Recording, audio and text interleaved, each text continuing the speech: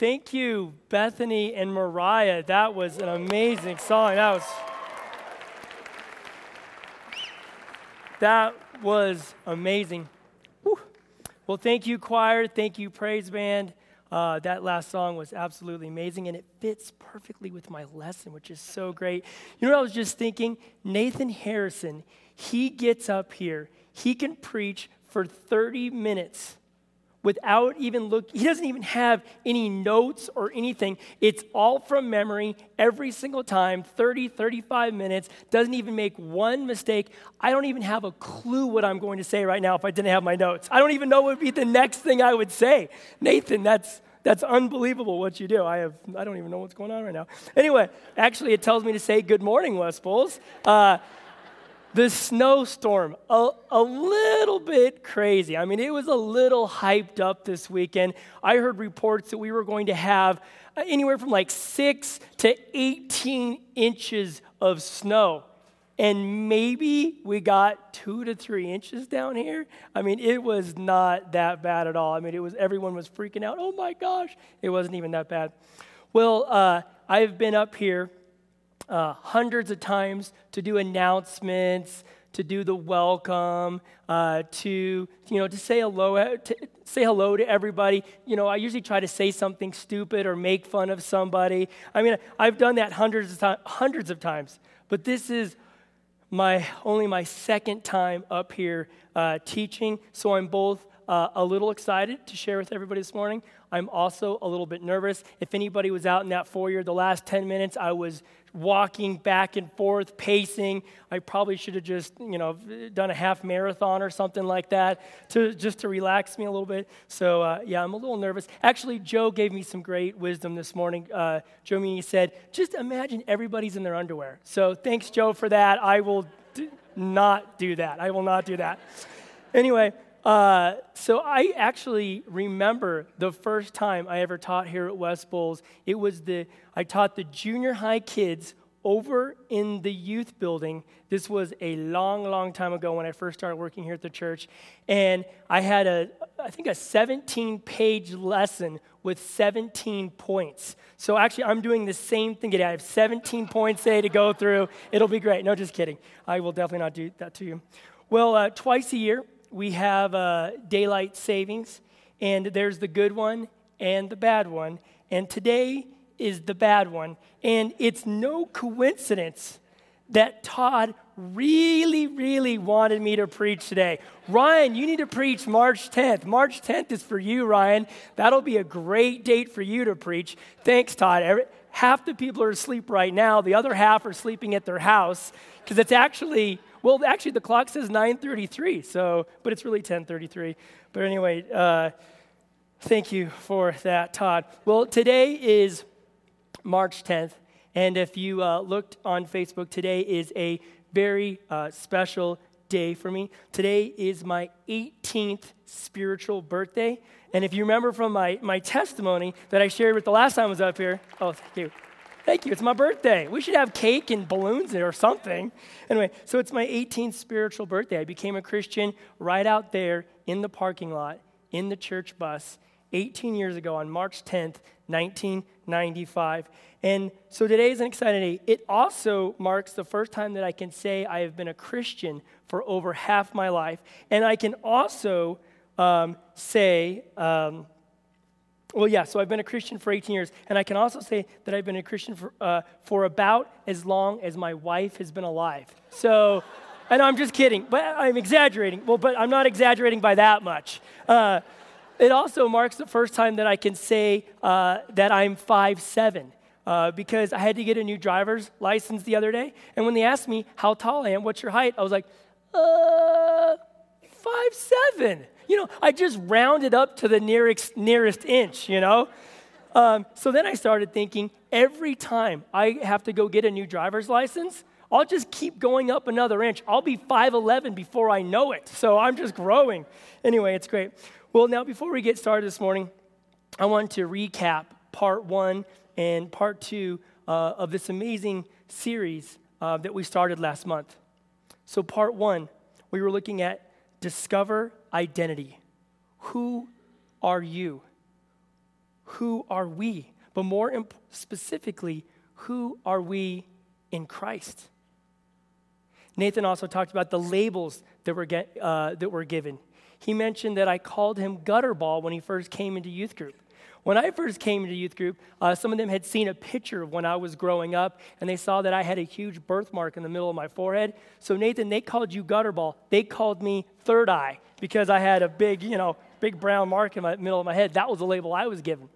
But his lesson was about not looking to how the world labels us, but looking at the identity Christ gives us. Christ defines our identity. We find our identity and purpose through Christ's redeeming work on the cross. Part 2 of this series was Find Community. We looked at the fact that we all feel alone at times. That was actually even mentioned in that MOPS video. That one woman said that. We all feel alone at times, and that we need to stick together. We need each other. We are made to be communal. And we talked about we all have a part to play in this community. We need each other. The church is to be a place where we can be or experience unity and diversity and accept one another despite our differences. This is to be a safe place where we can show empathy to each other. This community, and when I say this community, these people here at West Bowles have made a huge impact on my life. They've made a huge difference in my life. I've received so much love and support and encouragement over the years. You are all a part of my family. Even last week, Jan Fugler stopped me after the service, and she's like, Ryan, it's so amazing to see how God has brought your family together and all these different things. And then later that night, I got an email from How Fast, an encouraging email. All of you have meant so much to me. In fact, my identity in Christ has been shaped by the community that I have found here. A lot of churches follow the model that you believe first, then you behave, and then you belong. I love the fact I walked into this church almost 20 years ago, and that almost instantly I felt that I belonged here. I was accepted. I was loved for who I was. And then God grabbed a hold of my life and my heart. And then I was changed. In fact, I'm still changing today. For me, the process went belong, believe, behave. I love the fact that we are known as the friendly church. This community of people are very loving, friendly, accepting, and we have a family-like feel here. And I'm excited for the day that we all get to sit down at the Lord's table in heaven and worship and dine together for eternity. Now, part 3 starts this morning. It's called Make a Difference, Inside and Outside. We're going to look at the parable of the Good Samaritan to see how one empathetic person can make a difference in somebody else's life.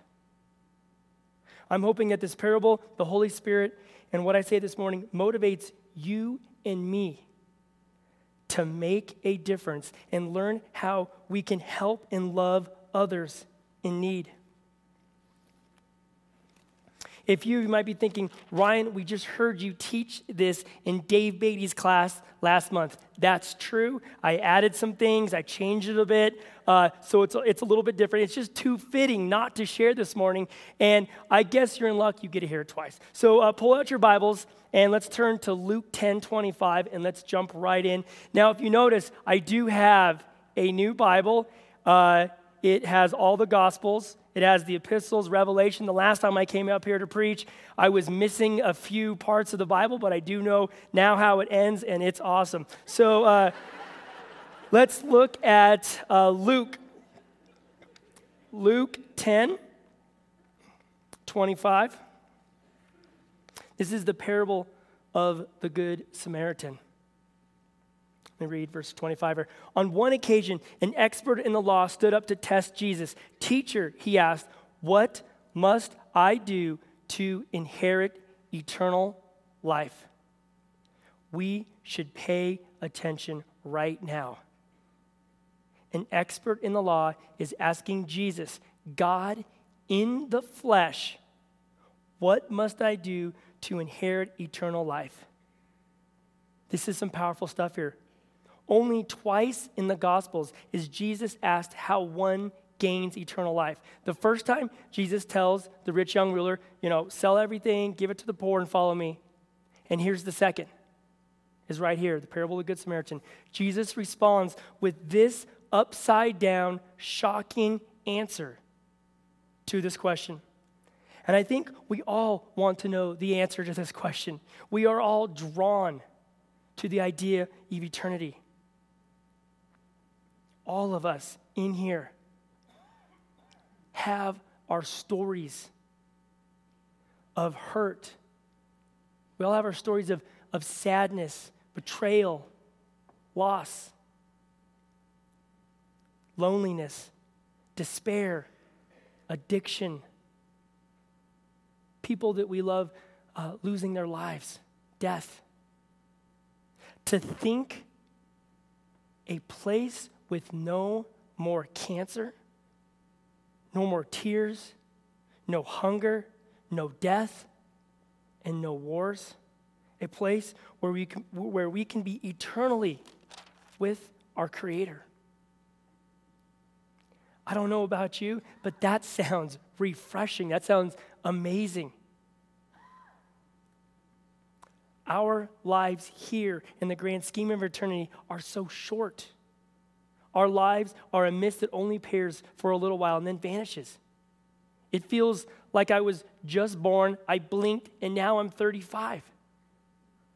I have hope in the fact that all things will be perfect in heaven as God intended. I've been on many mission trips to Peru, and one memory always sticks out in my mind.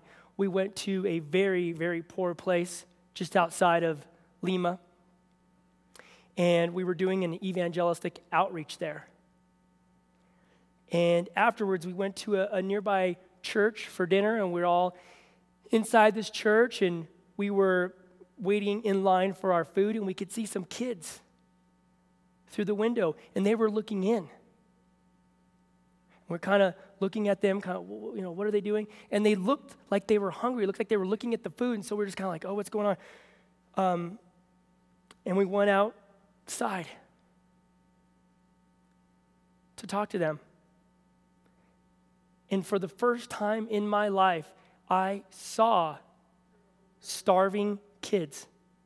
Now, in the States, when we say we're hungry or we're starving, that means we haven't eaten for 6 hours. But down here, they hadn't eaten all day. And they ate this chicken that we gave them like a hungry pack of wolves. They hadn't eaten all day. We ended up talking with them all night, and I told this one kid, I'll think about you, I'll pray for you every single time I look up at the moon. My soul longs for a place where no one goes hungry. We had an atheist group come to our Acacia group in January, and we had a friendly dialogue with them. And one comment that stood out that night to me, one of the atheists said, her friend's mom died last year. And when her friend asked, do you think I will see my mom again someday? The atheist responded, nope, there's no such thing as heaven.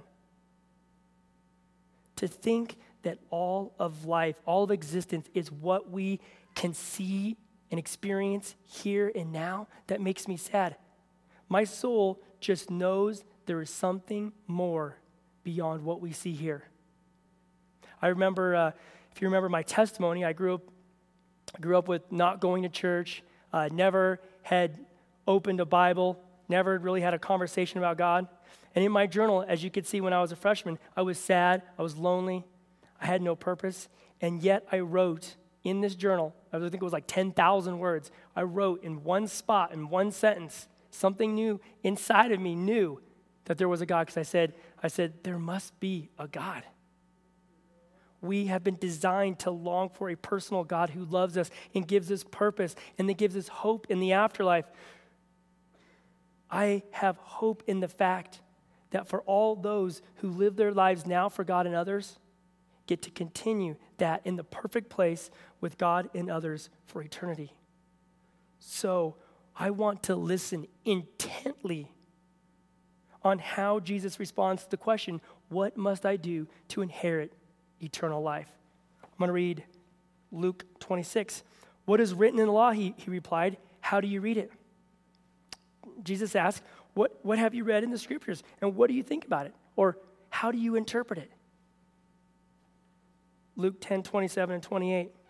He answered, love the Lord your God with all your heart, with all your soul, and with all your strength, and with all your mind, and love your neighbor as yourself. You have answered correctly, Jesus replied. Do this, and you will live. Christ says, love God and love others.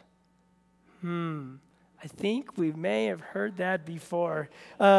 Jesus says, do it, and you will live. And remember, this is in context of eternal life. Read Luke 10:29. But he wanted to justify himself, so he asked Jesus, and who is my neighbor? The expert already knew the answer to this question. I love how Jesus responds to this question, who is my neighbor? Jesus responds with a parable.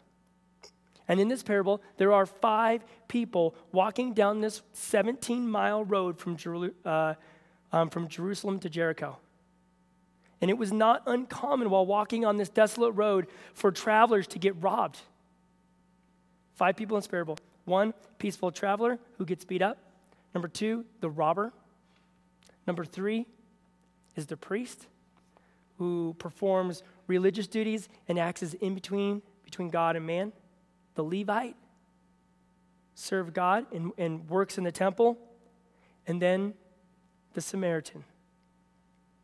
They were hated and despised by the Jews. Jews saw Samaritans as demon-possessed and half-breeds. They were the bottom of the social ladder, and yet Jesus makes him the unlikely hero in this story. So now I'm going to read 30 through 32. In reply, Jesus says, a man was going down from Jerusalem to Jericho when he fell into the hands of robbers. They stripped him of his clothes, beat him, and went away, leaving him half dead. A priest happened to be going down the same road, and when he saw the man, he passed by on the other side. So too, a Levite, when he came to the place and saw him, passed by on the other side. 2 religious people walk by and show no compassion to somebody in need. They go to the other side and ignore the hurting person. They know the law. They know the Torah. They know the scriptures. They actually have it memorized, all of it. But they don't act. They might have thought that they were doing right, doing the right thing by avoiding this injured man because they were trying to follow the purity laws. Like Todd shared with us 3 or 4 years ago, they couldn't even allow their shadows to touch a corpse or they would be considered impure. Religion back then and even now is often about what we shouldn't be doing. Rather, through this parable, Jesus shows us what we ought to. They're too busy working for God to care like God. Now comes in the hero of the story, the Samaritan, 33 through 36. But a Samaritan, as he traveled, came where the man was, and when he saw him, he took pity on him. He went to him and bandaged his wounds, pouring on oil and wine. Then he put the man on his own donkey, took him to an inn, and took care of him. The next day he took out 2 silver coins and gave them to the innkeeper. Look after him, he said, and when I return, I will reimburse you for any extra expense you may have. Which of these 3 do you think was a neighbor to the man who fell into the hands of robbers? The question now becomes, which one proves he is a good neighbor by his actions? 10:37. The expert in law replied, the one who had mercy on him. Jesus told him, go and do likewise. Go and do the same thing. That is what Jesus is telling us this morning. Go and do likewise. Love for God can't just be, and we all know this, it can't just be up here. It must impact our daily, moment-by-moment decisions that we make. A soul committed to him will fill us with compassion, and we will see others that are in need. I hope we can take this parable, learn from it, and then broaden and apply it to our own lives now. I think these verses go beyond helping somebody on the side of the road. Now, it could mean that, but I think it goes beyond that. For me, these verses make me think, what are the needs that I see that are in my family or in the community or in this church or in the world that I'm simply walking by or ignoring? If we want to make a difference, we will start opening our eyes, seeing all the needs around us, and then responding to those needs. Real kingdom love, the upside down Jesus way of love, the agape unconditional love. It'll be difficult, sacrificial, and it'll be costly. In the book, The Upside Down Kingdom, the author talks about 6 main ideas that we can pull from this parable about what it means to show agape love to your neighbor. So I'm going to quickly, or not so quickly, go through these things. Number 1, agape love is indiscriminate. Who is my neighbor? Everyone. Your worst enemy? They're your neighbor. Your next door neighbor? They're your neighbor. A family member who won't stop saying bad things about you or gossiping about you? They're your neighbor. The poor? Your boss, that person who wronged you that you can rightfully hate, they're your neighbor. The homeless, they're your neighbor. Agape love in God's kingdom is all inclusive. Everyone is your neighbor. What else can we learn from this parable? Number 2, love is inconvenient. The religious saw and passed by on the other side. It was inconvenient for the Samaritan to help. He had to get off his donkey, put the injured person onto his donkey, and then take him to the inn and give them, I like the Message translation wording. When he saw the man's condition, his heart went out to him. The Samaritan showed compassion and responded to the needs of the victim. How many times do we not help out because it is inconvenient? I know I do this all the time. A couple of weekends ago, I was at school, and a homeless man asked me for money. And nearly all, 99% of the time, I don't carry cash. And I was late for class, and I needed to get to class, and I had to study for this quiz. Plus, I had all of these crazy things like swarming around in my head. I don't have time. I don't have any cash. Why can't he just go and get a job? He probably is abusing food stamps and the welfare system. He's probably lazy or drunk, or the government can take care of him. All these things are going through my mind. Oh, somebody who has more money than me can take care of him. We justify why we don't or shouldn't help. We almost, at times, at least we talk ourselves out of it. Anyway, I ended up using my credit card, bought him Starbucks. But anyway, kingdom love is inconvenient. Number 3, love is risky. The whole scene could have been a setup. What if the Samaritan stops to help the victim and then gets robbed? Agape love requires being vulnerable and is risky. This makes me think about how every year Brian Burns and John Trovinger drive across the Mexican border in the church van to go to Juarez to deliver those Santa shoe boxes that we make every single year. Hundreds of them drive right across the border. Love is risky. Number 4, love takes time. The Samaritan takes time out of his busy schedule to help somebody in need. I have a friend named Sammy Shooting that I've known since he was around 3 years old. And he's a busy man. He manages a Chipotle, and he's getting married in a few months. In December, he was telling me about how he was reading a chapter in this book called Radical, about multiplying community, and that God was laying on his heart to make disciples. He is now a leader in the high school youth group. And guess what?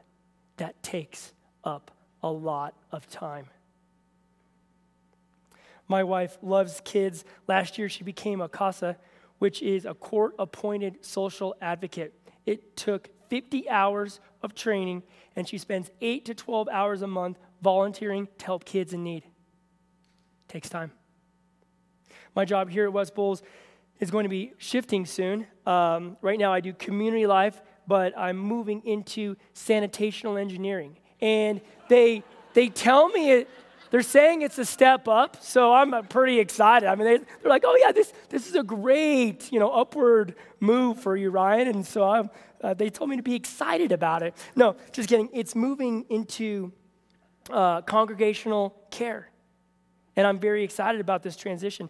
Beverly Gould and I are going to a conference next month to get trained as Stephen's minister leaders. And if you don't know what Stephen's ministry is, it's about organized congregational care. And we are going to be looking for leaders right here, in this group of people right here. We're going to be looking for leaders to help us out soon. It will be a major time commitment, but it'll also be rewarding because you're coming alongside hurting people. And we'll have more details in the next couple of months, but I'm really excited about this new opportunity for our church. Another example, the other day, my wife was going through a tough time, and a family in the church brought us over some food. Such a little thing can mean so much. Real kingdom, agape love, like we see in this parable, the Good Samaritan, will take up our time. Number 5, love is expensive. The Samaritan gave the innkeeper enough money for 24 days of lodging and a blank check. There are needs in this church, community, and in this world that require our money. Imagine if there wasn't a West Bowles church. Imagine if the people of West Bowles hadn't tithed money. Where would Brett have invited me 20 years ago or whatever if there wasn't this place? I mean, maybe God could have reached me at a house church, but God met me here. The people here at West Bowles, they helped change my life. 18 years ago, God touched my heart and my soul in that bus sitting in that parking lot, in a bus in that parking lot. Now, maybe God could have reached me some other way, but he reached me here in a bus, in a parking lot, at a church. All of that takes money. All of this takes money. The church has had an eternal impact on thousands and thousands and thousands and thousands of people all over the world. It would be awesome someday just to talk about all the people that have come through West Bowles, who are still go to West Bowles, who are loving others through Christ here and all over the world.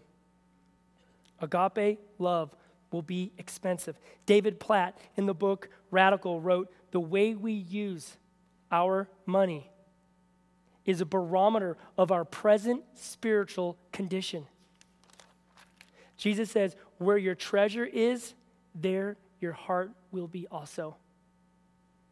I don't know about you, but sometimes I go to sleep in my comfy bed, in my warm house, and wonder why I have so much, yet the rest of the world has so little. We are all rich in comparison to the rest of the world. We actually are even, in fact, rich in comparison to the rest of the United States. In Littleton, Littleton has almost twice the average household income in comparison to the rest of the U.S. Billions of people live in poverty. And that number, it's It's like out there, it's kind of hard to connect to it. It's abstract. But what do? Too many of us, or maybe even myself included, we get overwhelmed, and guess what? We do nothing. We pass right on by on the other side. We justify why we don't. Somebody else will take care of it, whatever. A very sad statistic. Every 24 hours in the world, so every day, 26,000 children die from starvation or preventable diseases.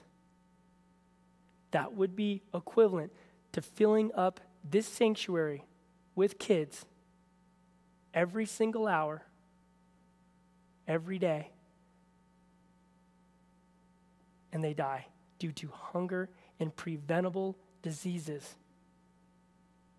We all, and I know I do this too, we get wrapped up in our lives and our wants and our bills and our retirement or whatever, and we almost forget or we ignore the needs of others. Brittany Everett in the coffee shop, she sent me a verse this week. It's somewhere in the Bible. Are you serious? How many times can I flip through here? Sheesh, okay. James 2:14 through 18. What good is it, my brothers, if a man claims to have faith but has no deeds? Can such a faith save him? Suppose a brother or sister is without clothes and daily food. If one of you says to him, "Go, I wish you well, keep warm and well fed," but does nothing about his physical needs, what good is it? In the same way, faith by itself, if it's not accompanied by action, is dead. But someone will say, "You have faith, I have deeds. Show me your faith without deeds, and I will show you my faith by what I do." David Platt writes, "Why not begin operating under the idea that God has given us excess, not so we could have more, but so that we could give more? Agape love is expensive." Number 6, and the last one, love jeopardizes social status. The Samaritan's reputation and social status was probably tarnished. He might have even been considered a traitor. And I was even thinking, in this culture now, by claiming that Christ is the answer to their spiritual needs, we may be ridiculed or our reputation ruined. How do we make a difference in this world? We love our neighbors as we love ourselves. The Samaritan shows us what true love looks like. Upside down, kingdom, agape love will be indiscriminate, inconvenient, risky, takes time, expensive, and jeopardizes social status. Love is more than warm, fuzzy feelings, more than a smile or a good attitude. We all know that. It's costly. How are we, how are you, how am I making a difference in this world? Chelsea and I started a giving board in our kitchen where we pin up the different ministries and missions and charities that we volunteer or give money to. It helps remind us of what we are doing, and it motivates us to want to do more. It reminds us of what's important. Brett made a difference in my life. He showed me love. It was indiscriminate. I was the punk, loud, obnoxious, foul-mouthed kid at Chatfield. It was indiscriminate. It was inconvenient. He had to keep bringing me to youth group. He was, having me, meet all of his friends, and it was taking up his time at youth group. It was inconvenient. He had to pick me up. It was risky. Maybe I would reject him. Maybe I would reject the church. Maybe I would reject his God. It took time. Jeopardized his social status. I was the party boy, and he was inviting me to the church. Jesus told the expert of the law, "Go and do likewise." Go and live out that kind of love, that kind of empathy, that kind of mercy, this kind of love. This agape love is indiscriminate, inconvenient, risky, takes time, expensive, and jeopardizes social status. That kind of love will make a difference in the church, in the community, in our families, and in the world. Let me pray. Father God, we thank you so much for this time together. We thank you so much for your word. Father God, we just pray that we can leave here and do what you want us to do, that we can be the love that you want us to be for others. And we pray for all these things in your name. Amen. Amen. Thank you, everybody, for letting me share with you this morning. It was great. Thank you. Have a great day. Be careful of the roads. Be careful of the roads.